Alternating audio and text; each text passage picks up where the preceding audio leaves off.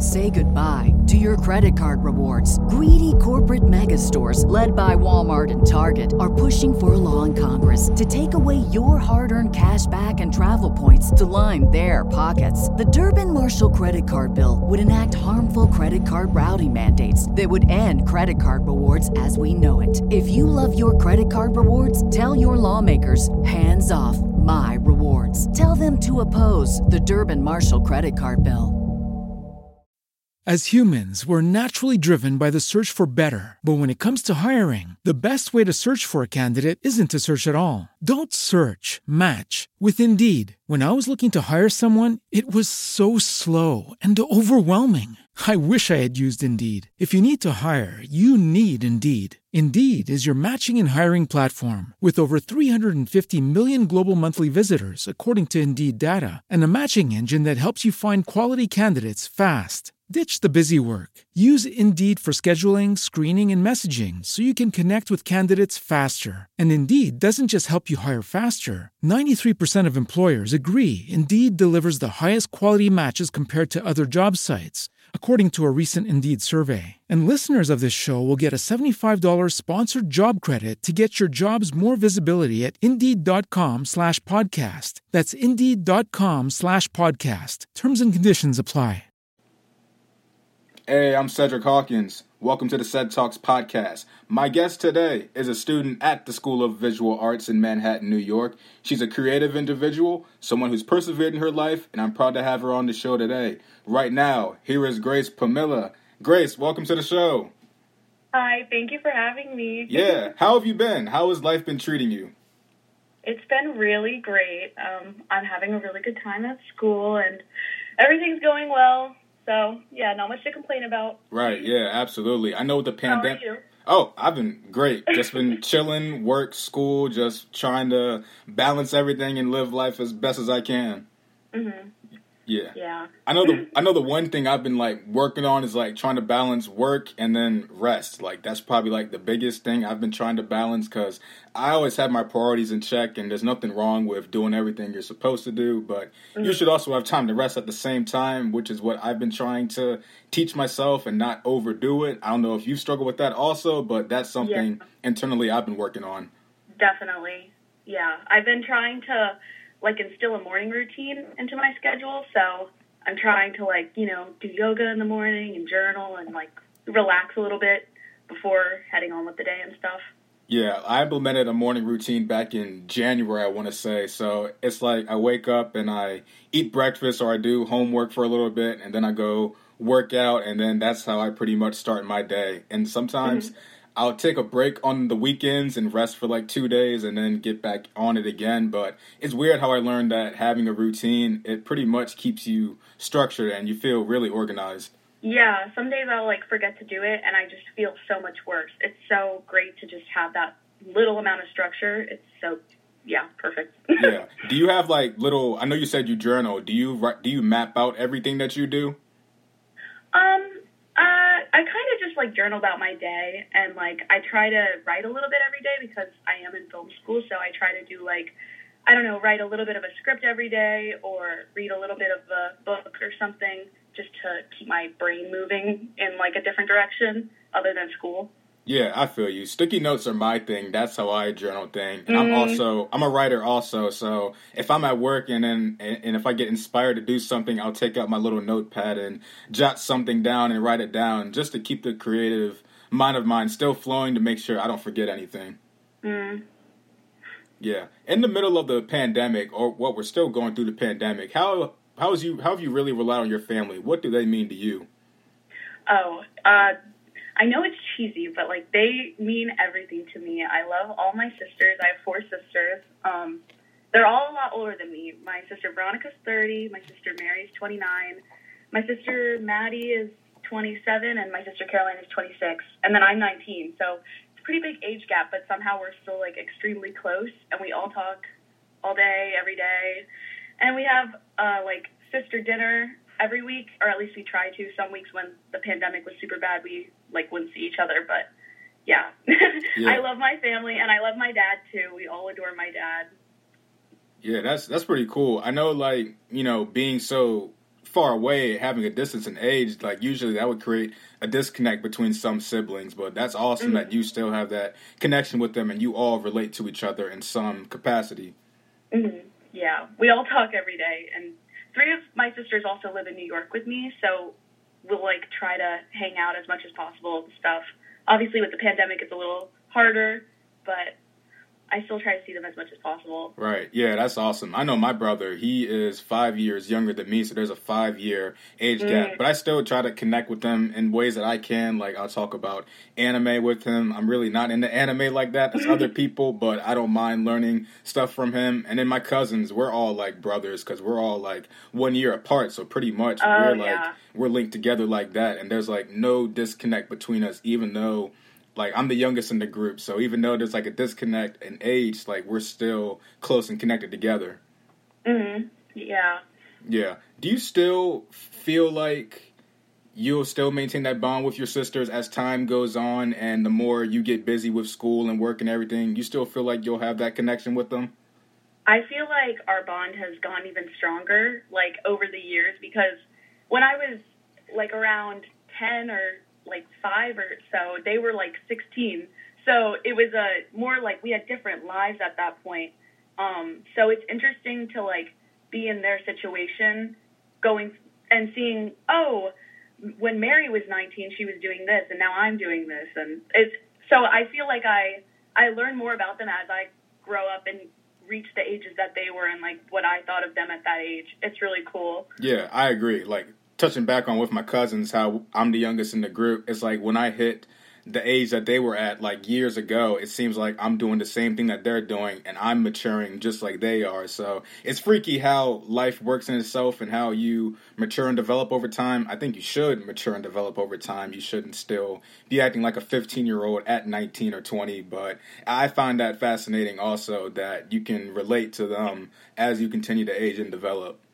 Yeah, definitely. And also, like, going back to that, like, with our bond and stuff, I feel like over time also it's just become, like, more special. Like, we all support each other more because when we were younger, we'd all, like, bicker a little bit more. Right. Because we were with each other and on each other's toes all the time. So it's been really cool to see us all, like, we have our own space, we have our own lives, but then when we get together, it's, like, a really special, like, experience. Right. In terms of your interests and goals, are they all the same, or are you each different in your shared hobbies and passions and what you all want out of life?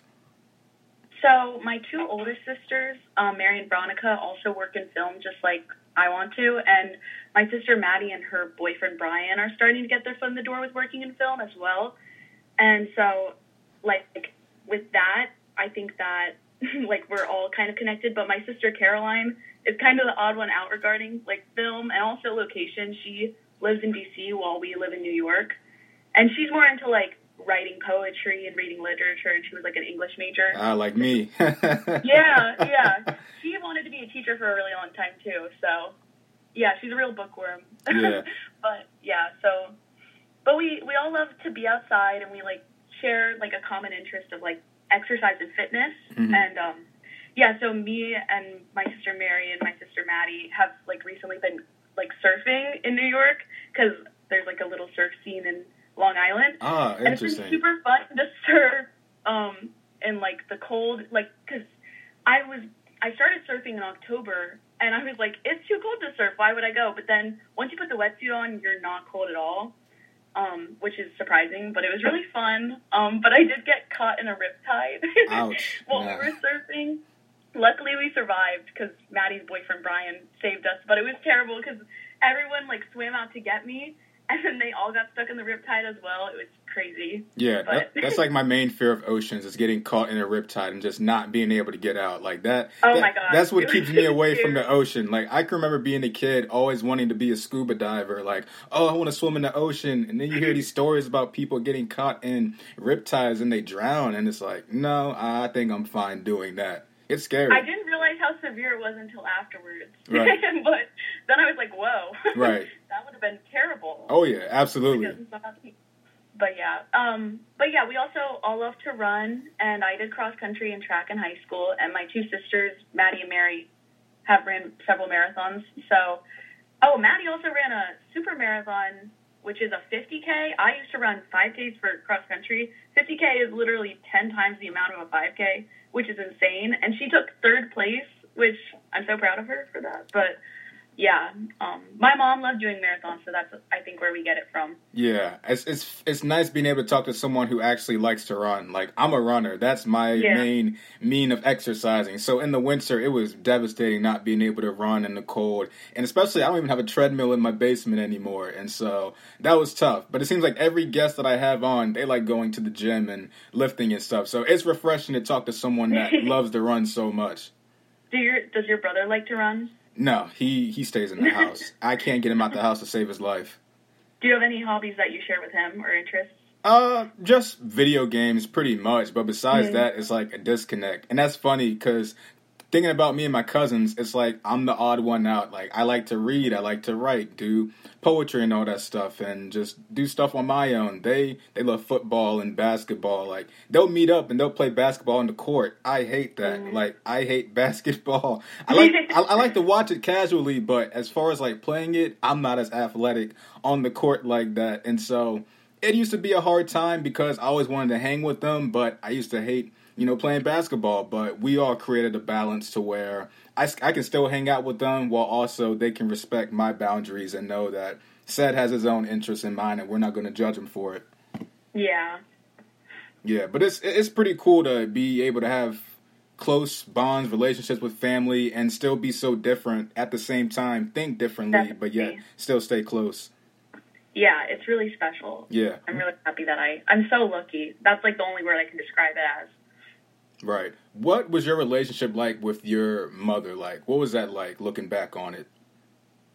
So, I think that it's like hard for me to remember kind of because she like passed when I was really young. But, like from what I've heard and what like the little pieces I remember, like I was the youngest, so I was her baby and she adored me and I adored her. And I, like, couldn't leave her side. I refused to sleep in my room because I'd be away from her. Like, I think until she passed, I slept in her room. So, like, till I was 10, I would always stay in her room. I had a room. I had a really pretty room, actually, but I refused to stay in it. And, yeah, I think that the reason, like, I can't remember anything is, like, because of her passing. Like, most of my sisters don't remember we just have a really bad memory, I guess, about everything. It's not just her. But I just remember how I felt. I don't remember the moment, I guess.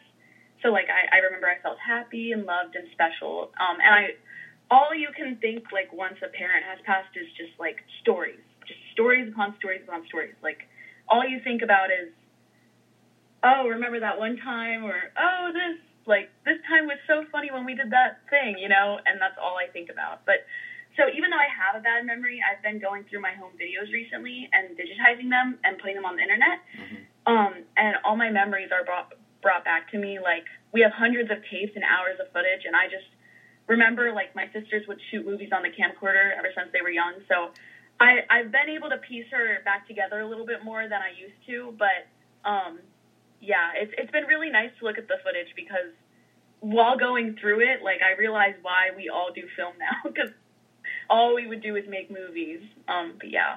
Yeah, that's nice. I know with me, with my great-grandparents, I only remember them when they were sick. My great-grandfather, he had a stroke, so he couldn't really talk to me during my adolescence. Mm-hmm. And then my great-grandmother, she had Alzheimer's, and she just passed away after a 11 to 12-year battle with it. So she didn't remember much of me, but it's like the only vivid memory I have of them is giving me a banana when I was like 4 or 5 years old. And my aunt, she was able to find footage of like this camcorder footage from the 60s and 70s of just them going around the house and just filming everything, just filming them in everyday situations and settings. And it's cool because now I can see them in a different way than when they were sick. And so it's nice to be able to have those memories. Even like, it's crazy. Like, I mean, the footage looks so great for something recorded in the 60s and 70s. So yeah. I think that's incredible to be able to reflect on that. I love working with camcorders because it really was so special to have one at that time. And so it's super interesting to see, like, what life was like and how people were reacting to the camera and how like present everyone was. It's really cool. Yeah, I don't know. One memory that sticks out to me about my mom is like she was super witty and super funny, and she makes Calvert County look so fun in the videos that I've seen. And I'm just like, I would never have thought to do the things she would do in the town, even though they're very simple things. She just made everyday tasks super fun. Like, I was looking at one the other day, and it's just, we were all eating dinner, and then all of a sudden everybody bursts into a dance party, and it was just so fun. I don't know, everything about it made me so nostalgic and miss that time, but it was really happy to look upon. Yeah, my mom and my aunt's sister, she passed away when I was 2.5 going on 3, so obviously I don't have any memories of her whatsoever. And then my cousin, he was a baby too, so he doesn't have those memories of her. And I'm sure we were around her lots of times, but it's just that memory isn't there. So it's nice to hear stories from her and hear how witty and comical she was. And my mom would tell me like the traits of my cousins, that's pretty much their mother in a nutshell, and how they were and how she was. So it's like the stories is very fascinating, and that's how their memory and their legacy lives on pretty much, is through those stories. Yeah, it's interesting. I always get like told, "Oh my gosh, you're acting so much like your mom right now," or something like that from just people, like older people that know my mom or something. And it's really interesting to hear, because it's things that I wouldn't think were like her, and then I remember her a little bit better, and I'm like, oh, I guess I am a lot like her in some ways. I just didn't even realize it, you know? Yeah. Leading up to her passing, how did that affect you from a mental standpoint? Was it sudden, or was it something that gradually happened over time?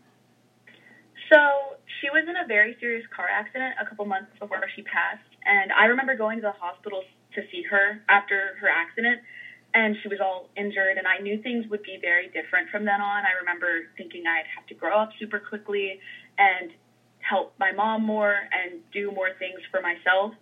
And I also began to rely on my dad more. So it kind of, once she passed, made the transition a little less hard, because I was already more reliant on my dad at that point, because just for things even as simple as driving me to soccer practice, my mom was physically unable to, so my dad would do it. And I feel so bad for him, because he just was always busy, he's a crazy worker, he's a very hard worker, so he'd go from work to my practice, to my other sister's practice, to my other sister's practice, because there's 5 of us, Yeah. So it was a lot. But after the accident, she was in and out of the hospital a lot, and I would visit her, and so I knew her health was frail, but I wasn't prepared for when she passed. It was a shock, but in some ways, the accident made me realize that she wasn't going to be 100% ever again, which was a really hard thing to go through.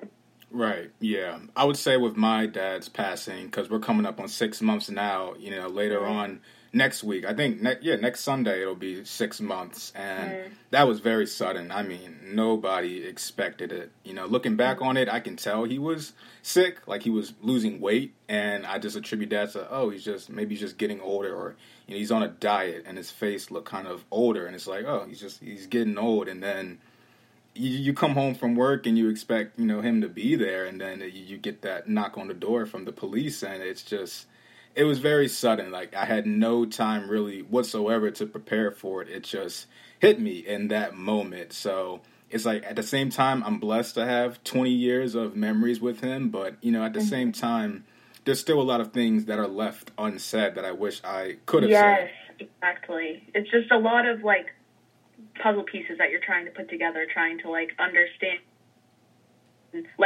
When somebody dies, they leave you with all these memories, and they leave a piece of themselves with you, but you also are left, when they've passed, they take a piece of you with you, so you get kind of all wrapped up in a weird way, and you feel like a part of you's missing, because it's a hard thing to go through. It is. Yeah, thank you. And it's it really was. I had to really pick up the pieces and, carry on as hard as it is. I can't say it was, because I'm still going through with it, because I had to keep going to college. I had to keep going to work after the 2nd and 3rd week. And it's almost like people expect you to, sometimes be at your best. And that was tough. Like, I'm blessed to have gotten through that period of time, but it's like I'm still going through it currently. Yeah, there's this book that I've been reading about trauma and grief, and it's called The Body Keeps the Score. And in it, like, one of the quotes it says in it is just, it really sticks in my brain, is it's something about, like, it was, how horrific experiences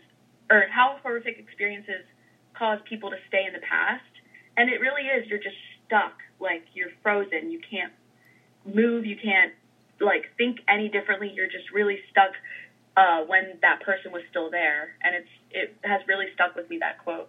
Right, yeah. When she passed away, did you get any closure before she left? Were you able to say some things that you wanted to say to her beforehand?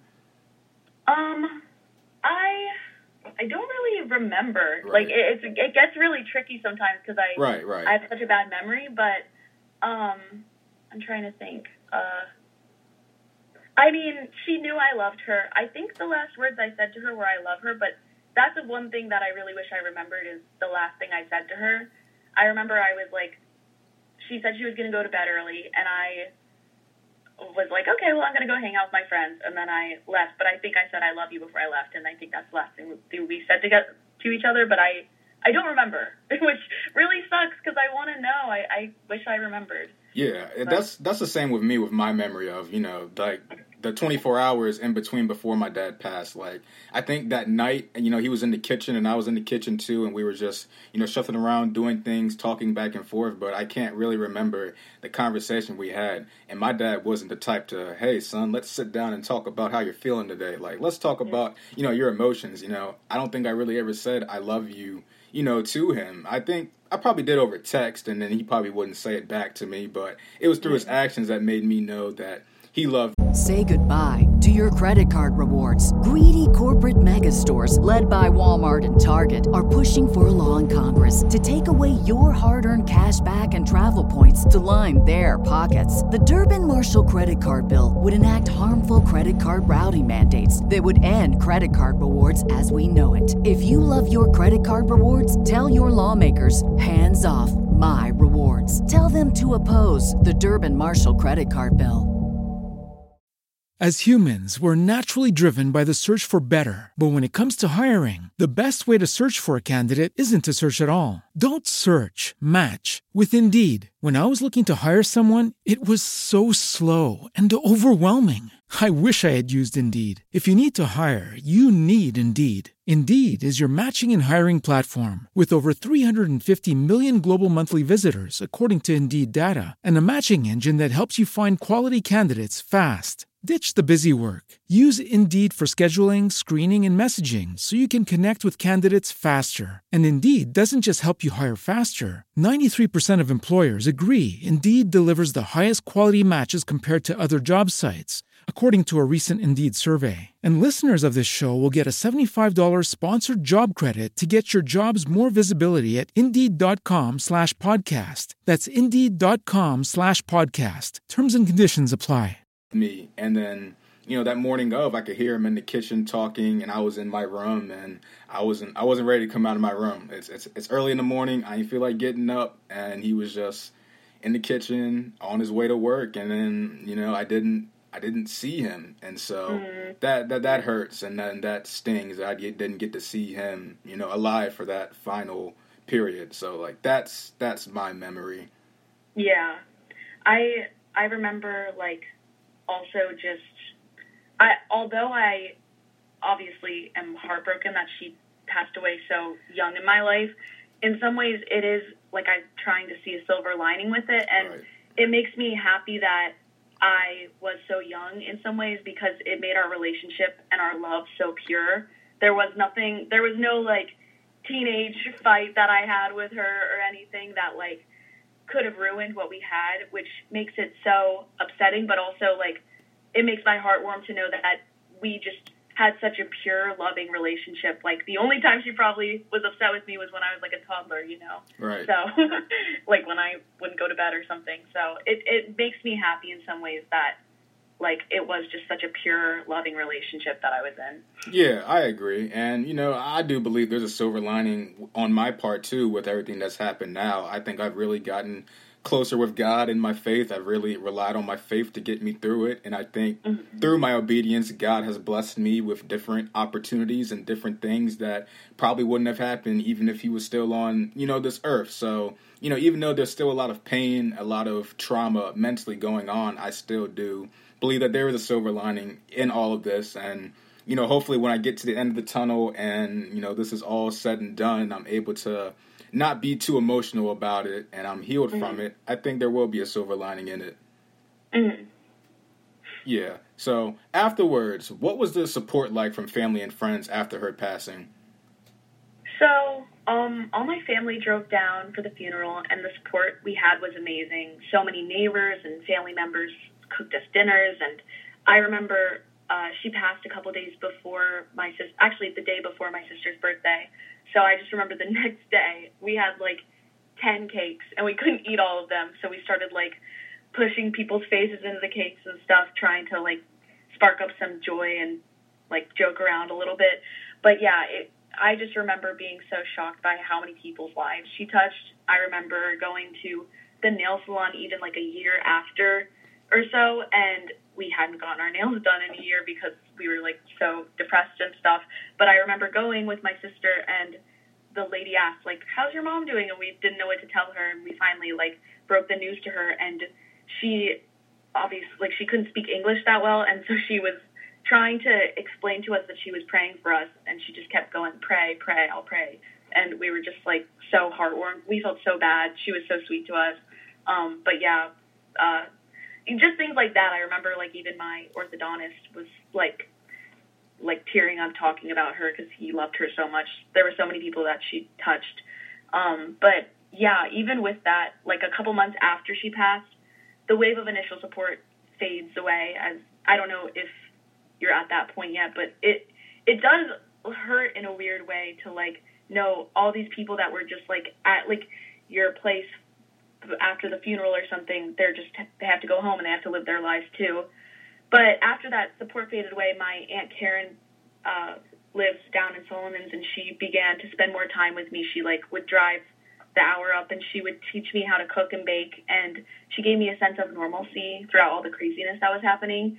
And soon it became a tradition that like on Thursdays I would see my Aunt Karen and we would cook a meal and like have dinner together. And she doesn't have any children of her own, so she grew to be almost like a maternal bond with her, and I still talk to her to this day, and we talk like every week, and we just catch up on each other's lives, and yeah, it's a really special feeling. But how has the support been for you? The support's been very great, especially in those first initial weeks when it first happened. Like, people who I haven't talked to in probably weeks or years were like reaching out and supporting me, offering me their condolences. At work, people were very supportive and patient with me, and they worked with me, especially when we're working with kids and it's very stressful doing online schooling and everything. They were very supportive as well. And even my family too, like family supported me. People were taking me out for lunch and dinner, just showing me that they really cared. And, like you said, that silence comes afterwards. And that was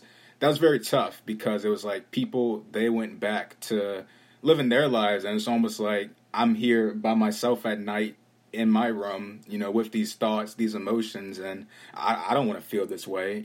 I feel like as a man, I shouldn't be crying. I shouldn't be feeling this way. And it was really hard to vocalize that to somebody, especially when I wanted to be the strong one, the one who is holding, everybody up. But I've learned that, when it comes to being a rock for people, you have to have someone to support you also. And so I'm still going through it.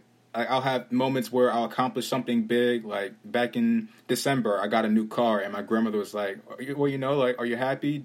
Did having a new car makes you happy? I was like, I'm happy that, God feels like I'm ready for this next step. But at the same time, I'm still kind of grieving. And it's like, when you accomplish all of these things, it's like people expect you to be happy, and they expect all of your problems from months past to go away. And it's just like, no, they're still there, and they still pop up, and they still affect me from time to time. And so it's It's hard. It's hard, but I still try my best every day.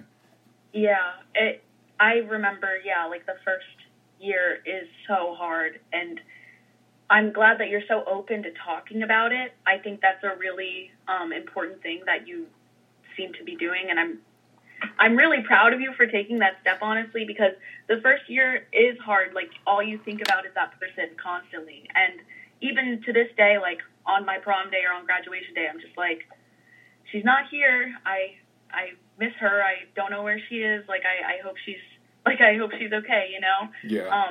So it makes me happy that you're like vocalizing these things, because I think it's super healthy to do that. Yeah, I think by like the second month, I think I was keeping a lot of stuff inside and trying to, appear okay. And I wasn't really talking to anybody, because that's something that I didn't do prior to him passing. I always kept my problems to myself, or I would talk to my therapist about it and not to any other family.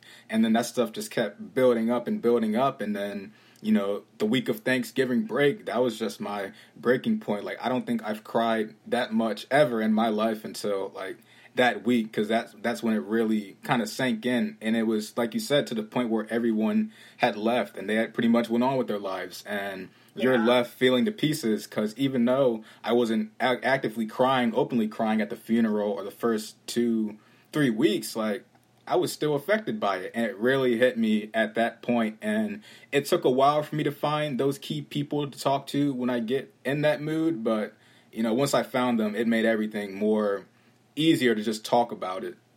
Mm-hmm. Even like with when all the people leave, also I feel like you're left with this kind of, you feel even more stuck. It's a really hard feeling, but you also do find like people who are still there. Like, for example, with me, my Aunt Karen just has stayed with me, and we've had an amazing relationship through it. Like, people really will come out of the woodwork and show you like how much they care about you, and it's amazing when they stay, but also it is just so kind that people even did, like you said, people you didn't talk to for years just all of a sudden are coming up to you and saying how much you mean to them, or how much your dad meant to them, and it's so like bittersweet, it really hurts, but it's kind of a good hurt, because you're just feeling so much love, Also from that book that I read, like, I saw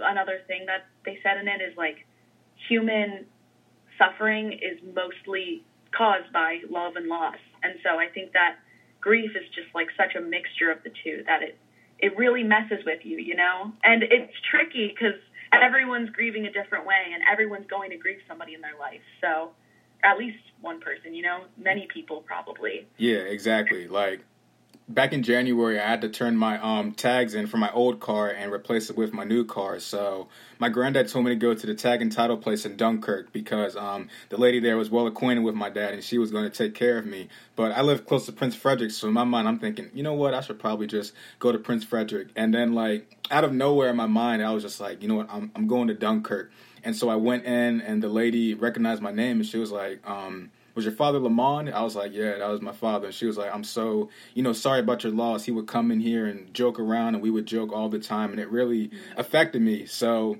she let me turn my tags in for free. I didn't even have to pay. I didn't have to pay the $15, which was great, because money was tight then at the time. So it is nice to have that support, but I think something I've learned is that I have to reach out to people to get that support, because, like I said earlier, they see me doing all of these different things, just trying to stay busy, and they assume that I'm happy. But, sometimes internally I'm not. And so that was tough, having to open up to people. Mm-hmm, definitely. Yeah. What is the importance of giving yourself permission to grieve? Because I know in this society and this world, some people just don't get it until you're in the midst of grieving yourself. What's the importance of giving yourself time to grieve, in your opinion? So, luckily, my family has always been super supportive and, like, hyper vigilant about making sure I'd be able to grieve properly. Since I was so young, they were trying to lessen my trauma and make sure that I was comfortable expressing my emotions. And so they allowed me to do therapy. I was fortunate enough to do therapy. I'm so lucky I was able to. And they would always try to have open conversations with me. And I think that with all of the lessons I've learned with doing therapy and grieving for almost 10 years, I think that, like, the biggest thing I've learned with, like, permission to grieve is that everyone grieves differently. So I think that if you know that, then you'll have a more forgiving time accepting people who are also grieving, and just to know that grief isn't always pretty and that we're all going to grieve at some point in our lives.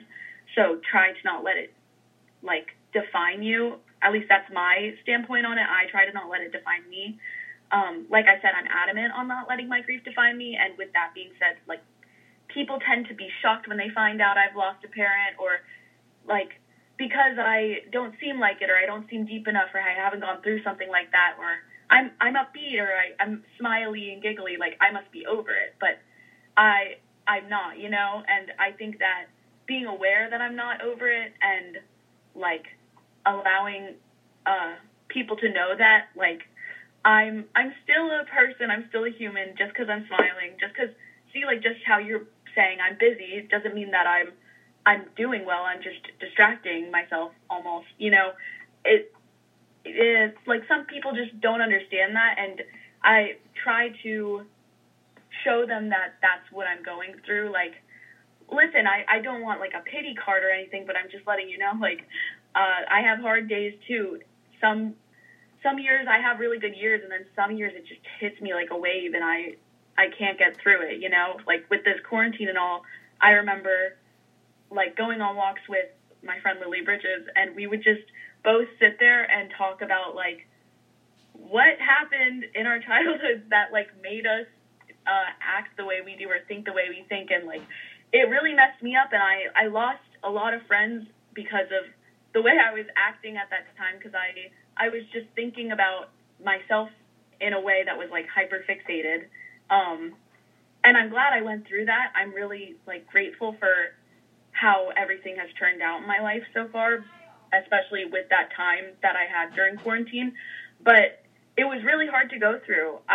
There were days where I would just, like, sit in bed and just be, like, staring at a wall thinking about, like, how even though I've had such a lucky experience going to therapy and having an open relationship, like talking with my family and stuff, I could still have so much, like, work to do. Like, I'm still, even though it's been almost 10 years, I'm still in some ways stuck, you know, and I think I'll never be fully, like, fixed, fully cured. I don't let it define me. I don't want people to sit there and feel bad for me constantly, but I try to, like, just to acknowledge that you're never going to 100% be better, you know?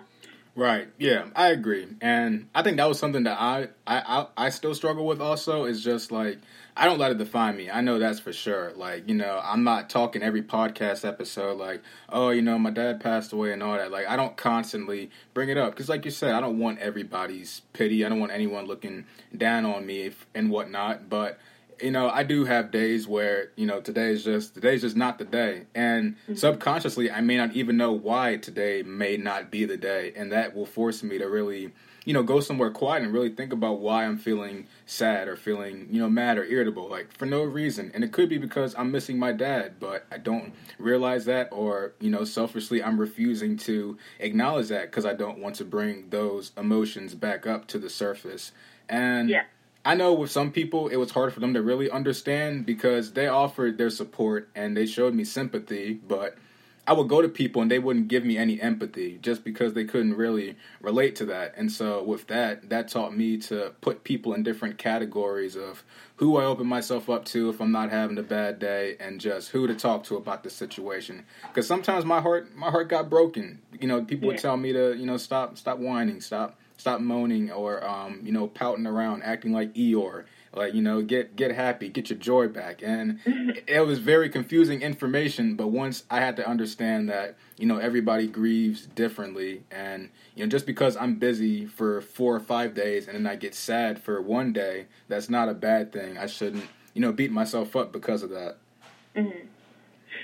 But yeah, I agree. I remember sophomore year, I was talking to this, like, old lady at school, and somebody had passed, I think like a famous person or something, and she was like, people should take 2 days to grieve and that's it. Like, you should be over it by then. And I was like, that's the way she grieves. I'm going to let her do that, but she can't tell other people to grieve a certain way. Because even today, like, I was acting crazy for months. Not crazy, but I was just, like, I was so in my head for months and, like, over quarantine. And then I realized one day, I was like, oh, I'm still processing something. I'm still grieving. I'm still figuring myself out, you know?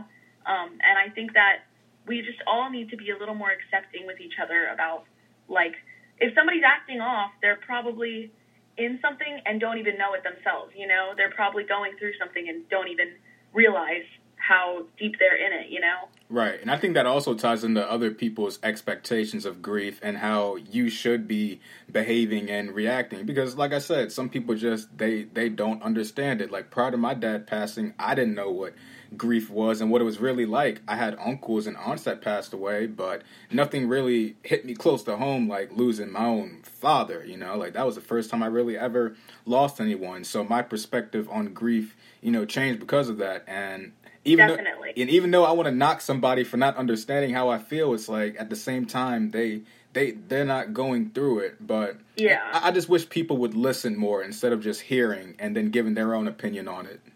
I agree. I think that, like, the treatment that people give me after they find out, they assume I'm, like, super emotionally fragile and begin to walk on eggshells.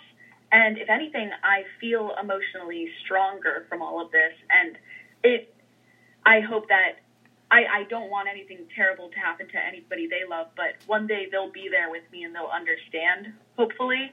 And I just personally wish, like, people wouldn't treat me any different because I'm not my trauma, but, like, another person might want to be treated with more caution. It just, like, it really depends on, like, other people, and grief is so tricky. And, like, another issue I have is, like, boundaries, because in certain situations I've been in, people have, like, because I cope with, like, laughter. I cope with making jokes about things and playing it off cool, but so I'll make, like, a joke here and there about, like, my, like, loss of a mother. Not. It sounds really bad when I say it like that, but I'll say a joke that only I should be able to make. But then my friends think they're okay to say a joke like that, and it's not cool. I'm like, don't joke about that stuff. It's only like a me and my sisters kind of thing, you know. Like, we can make, like, a little joke here and there, but it's not.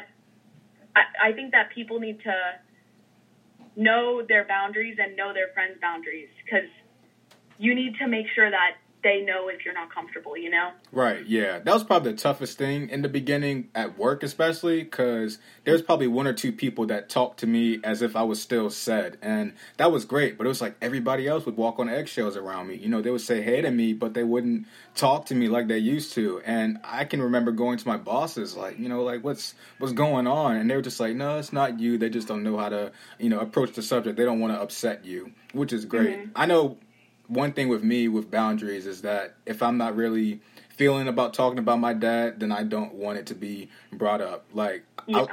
I love my grandfather to death. Shout out to my grandfather. But sometimes he'll bring it up and it'll just be like, like, I didn't want you to say that. You know what I mean? Yeah. But it gets to a point where you just have to acknowledge and say, look, you know, don't mention him unless I want you to mention him. Because I'm sure he doesn't do it out of spite. You know, it's just, he's just telling a story. But, you know, some days I just don't want to hear it because that brings back an emotional memory that I just don't want to tap into right now. Yeah, I totally get that. I feel like when my friends try to, like, poke fun at my situation or something, they're doing it out of love. They're trying to relate to me, and I appreciate what they're trying to do, but it's just my personal way of grieving, you know, and it's hard because it's tricky because I want people to treat me normal, but then I have this issue where I don't want them to, like, it's all about lines. There's these invisible lines that you're trying to make people understand, and you're trying to understand about people, so it can get really tricky sometimes. Right, absolutely. When did you get to a point in your life where you felt comfortable grieving in your own way without looking for other people's expectations and what they expected out of you?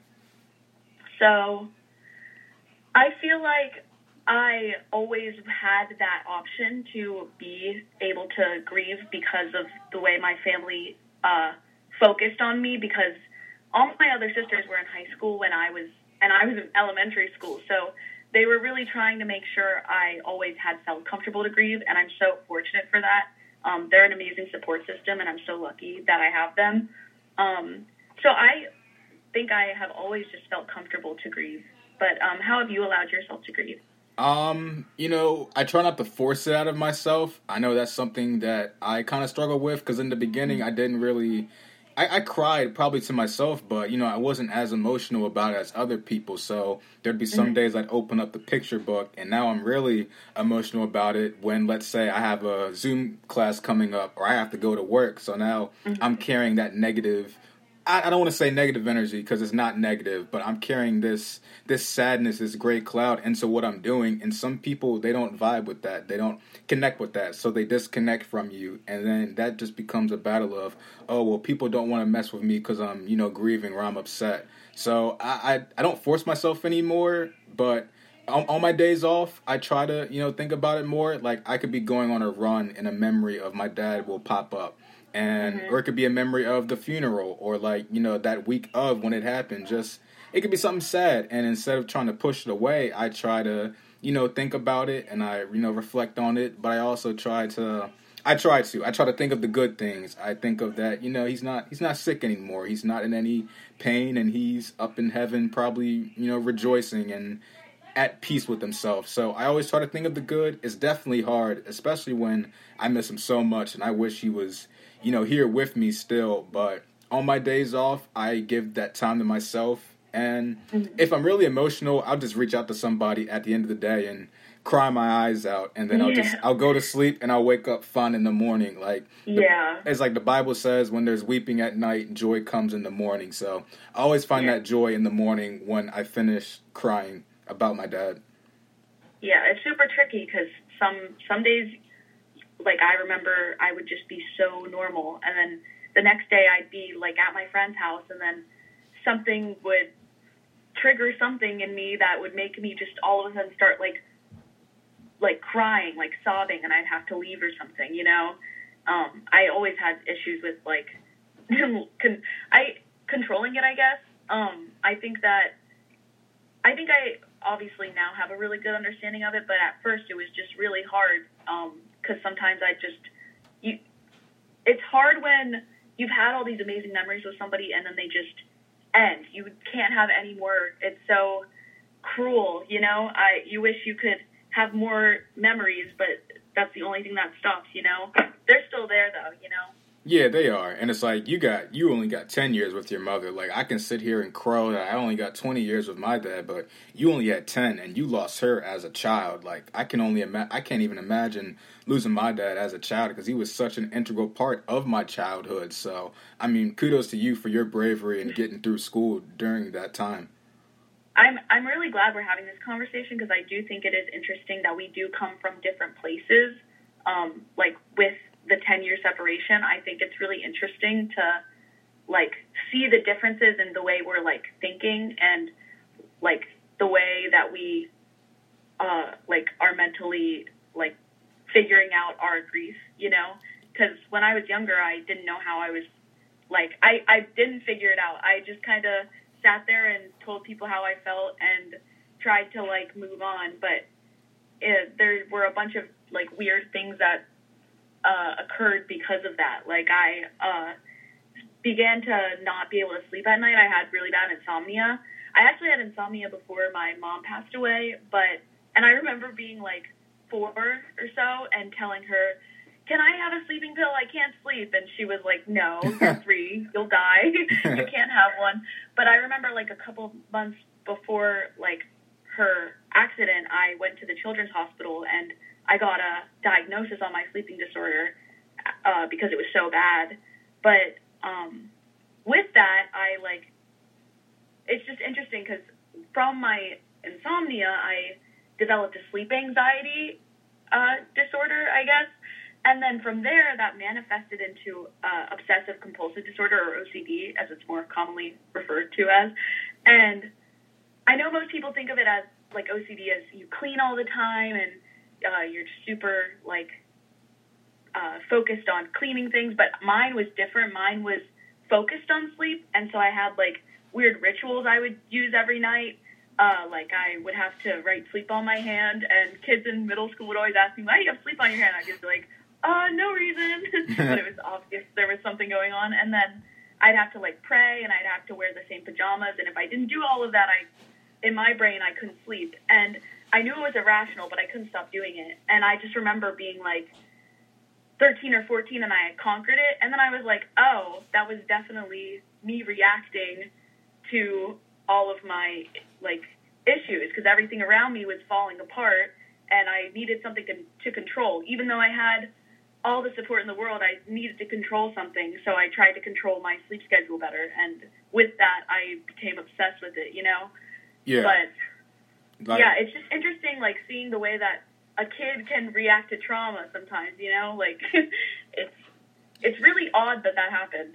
Yeah. I always think about it. I'm like, what? Yeah, it's crazy. Like, I'm glad you touched on, like, sleeping and, like, nightmares, because, like, I mean, it ties into the story later on, but I didn't view my dad afterwards. Like, I was very adamant with each family member, like, I'm not going in there until it's closed, and then I will walk in there. And so, and, you know, that was my decision, because I knew if I saw him in that state, I was going to have nightmares for weeks. You know, I can only sleep with my brother in the same bed for so long until it's time for me to get back into that routine of sleeping by myself. And even now to this day, like, I used to sleep with the door closed. Now I sleep with it open. And if I get up in the morning and it's 4:30, 5 o'clock, I'll shut the door and go straight back to sleep, and I'll be fine. But I sleep with it open. And I used to have nightmares also in the beginning, and just dreams about, like, you know, him, and then worrying that other people in my life were gonna, like, die too. And, like, nightmares are, like, it's crazy because your body is so relaxed that it's so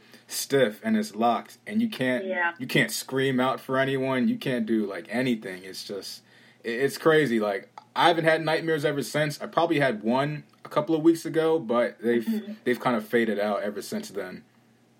I love when I dream about my mom, and me and all my sisters do. I don't know about you, but I mean, it's really hard the first couple of years, so I understand it is just like it can completely ruin your day sometimes if you have have a dream like that, because you just are like, whoa, I was with them. I felt them. I was really with them. But, like, at this point, I'm like, I really love it because I really feel like she's there, and me and my sisters always talk about it when that happens. We get so excited, and we're just like, oh my gosh, did you talk to her about this? Did you feel like this? And it's a really good time because we all feel super connected too. Yeah, I haven't had dreams about him in a few months. Like, it's probably been a couple of months. In the beginning, I had lots of dreams about him, and it was just him and I just talking in, like, an empty room. And this may sound supernatural, may sound crazy, but, you know, there are some times where, you know, I'll talk to him in my head. Like, I can be doing something, and I may be doubting myself, and I can just hear his voice saying, like, you got this, like, you know, like, go ahead and do it, man. Like, you got it. And so it's cool like that. And then sometimes I'll visualize him in certain scenarios where I'm achieving something great, and it's like him standing there watching me. So it's like those things that also helps me as well. Just keeping him in my memory, like positive things, not thinking of the negative stuff. Yeah. So how do you think people can shift their perspective on grief who haven't dealt with the loss? How do you think they can view an individual going through something like I'm going through or you're going through? I think just knowing that people aren't their trauma. People are going to become something else one day that isn't what they're feeling at that moment, you know? You're fine. Go ahead. You're fine. But, yeah, I just think that, I lost my train of thought. Sorry. Oh, no, you're good. Do you have I don't know. I think that you would, like, a preference for what you think about people treating you a certain way, or how they...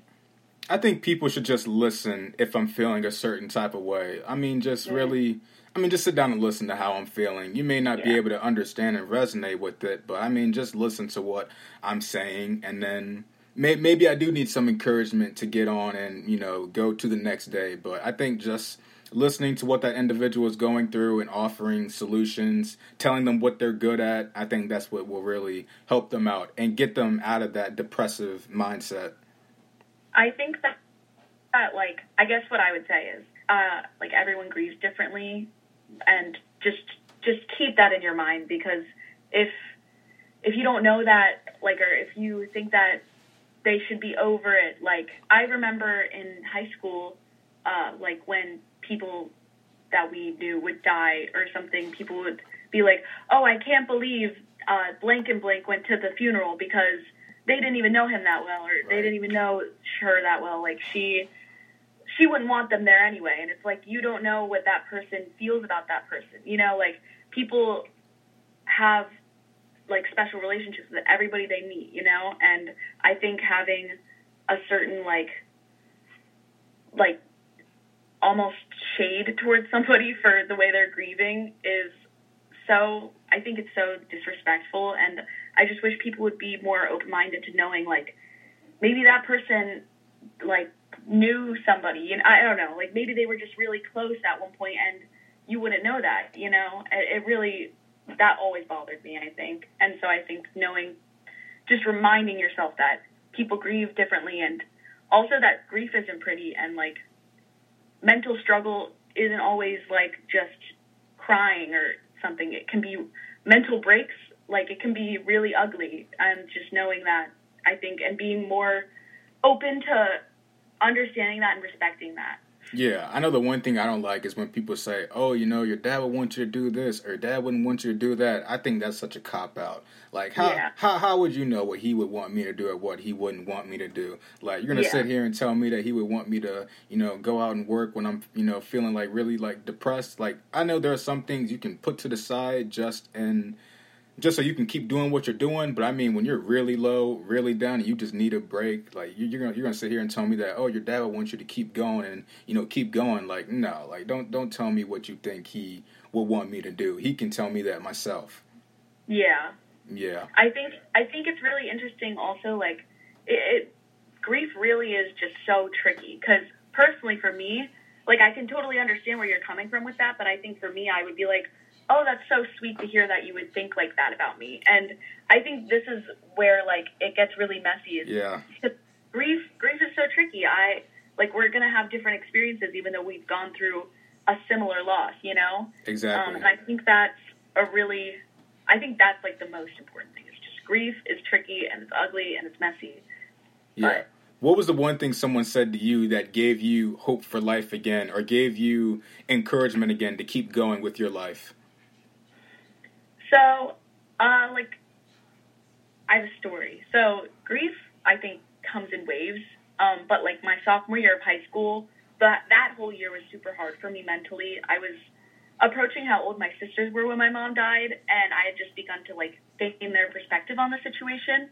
And it was really emotionally taxing to be in, like, somewhat of the same shoes as them and realize how hard this must have been for them to be a high schooler and go through grief while your friends live the high school experience. Like, I remember my sister Caroline had a friend say to her, like, I don't want to be your friend anymore. You're not fun anymore. And she was like, my mom died. Like, give me a break. She was also around 6 months, I think, when that girl said that, just like you are. And, like, I bet if somebody said that to you, you would freak out, right? Mm-hmm. I think that that's crazy. And also, I had lost, 3 people my sophomore year. And so I was just going through it. And I remember, like, wishing I could go back to a time when my mom was alive. And I was sitting in the kitchen, and my Aunt Karen and my sister Maddie were there talking. And Maddie was like, I'm going to go on a walk. And my aunt was like, oh, that's fun.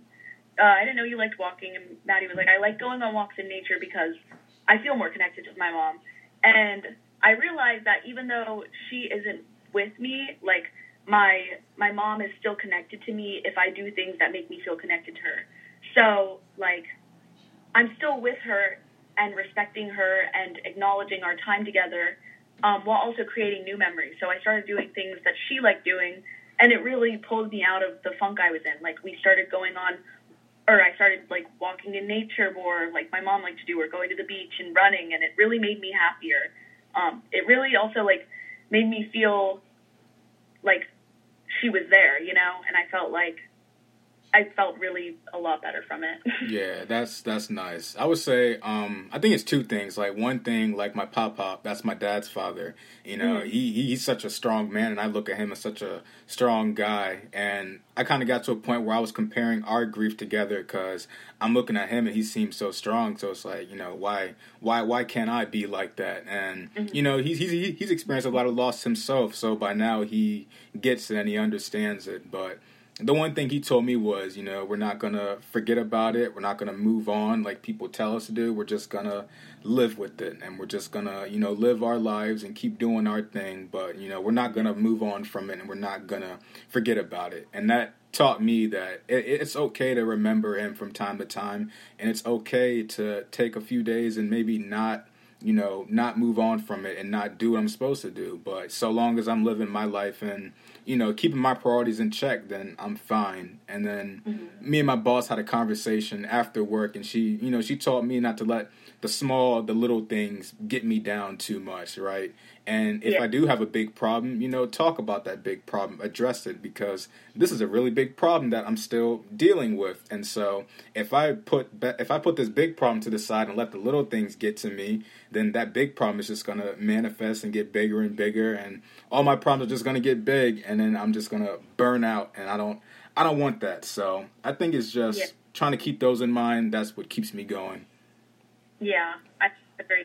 Mm-hmm. What's the one piece of advice that you would give to someone going through grief right now? I know you and I are talking right now, but anyone could be listening right now and going through grief. What would you say to that person? So I asked my aunt her thoughts on this question, and I really liked her response. She said that apparently my dad had told her after she had lost her husband, like, the biggest thing that he learned was don't be afraid to ask for help. And that means, like, if you need somebody to cook you dinner one night because you can't cook, or, like, to as simple as just, like, texting somebody hi just to, like, boost your, like, emotions a little bit, you know?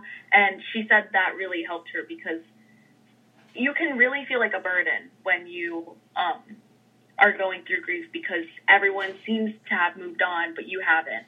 And also just to know that that's not the case, and that, like, grief is tricky and it comes in waves and it's different for everyone, and you could have not felt grief for years, and then, like, one day process it, or, like, it could hit you for the first time the first day and then never again. Or I think you said that you just weren't feeling as upset as other people at first, and that made you feel like something was wrong with you. And just to know that nothing is wrong with you, like, everyone grieves differently, and, like, I don't know.